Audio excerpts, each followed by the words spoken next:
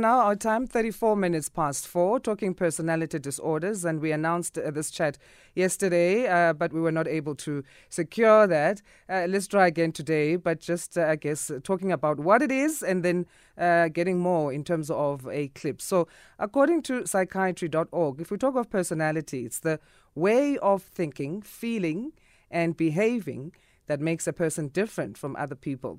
A person's personality will usually remain the same over time.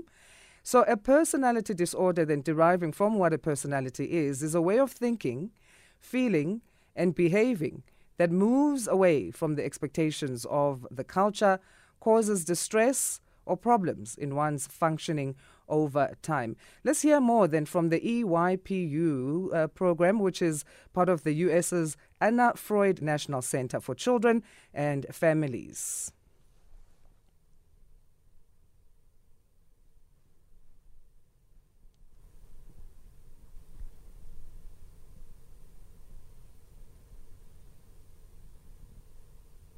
The terms personality difficulty or personality disorder are not well defined by anyone.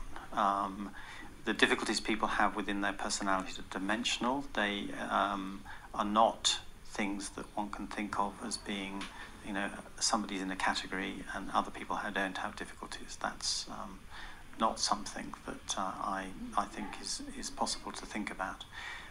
The way people have difficulties in their personality are manifested in their relationships, their difficulty in maintaining relationships, or being able to have smooth relationships or cooperative relationships with other people. They have difficulties in their sense of themselves and their sense of identity, who they are, what they are. They may feel uncertain about various aspects of who or what they are.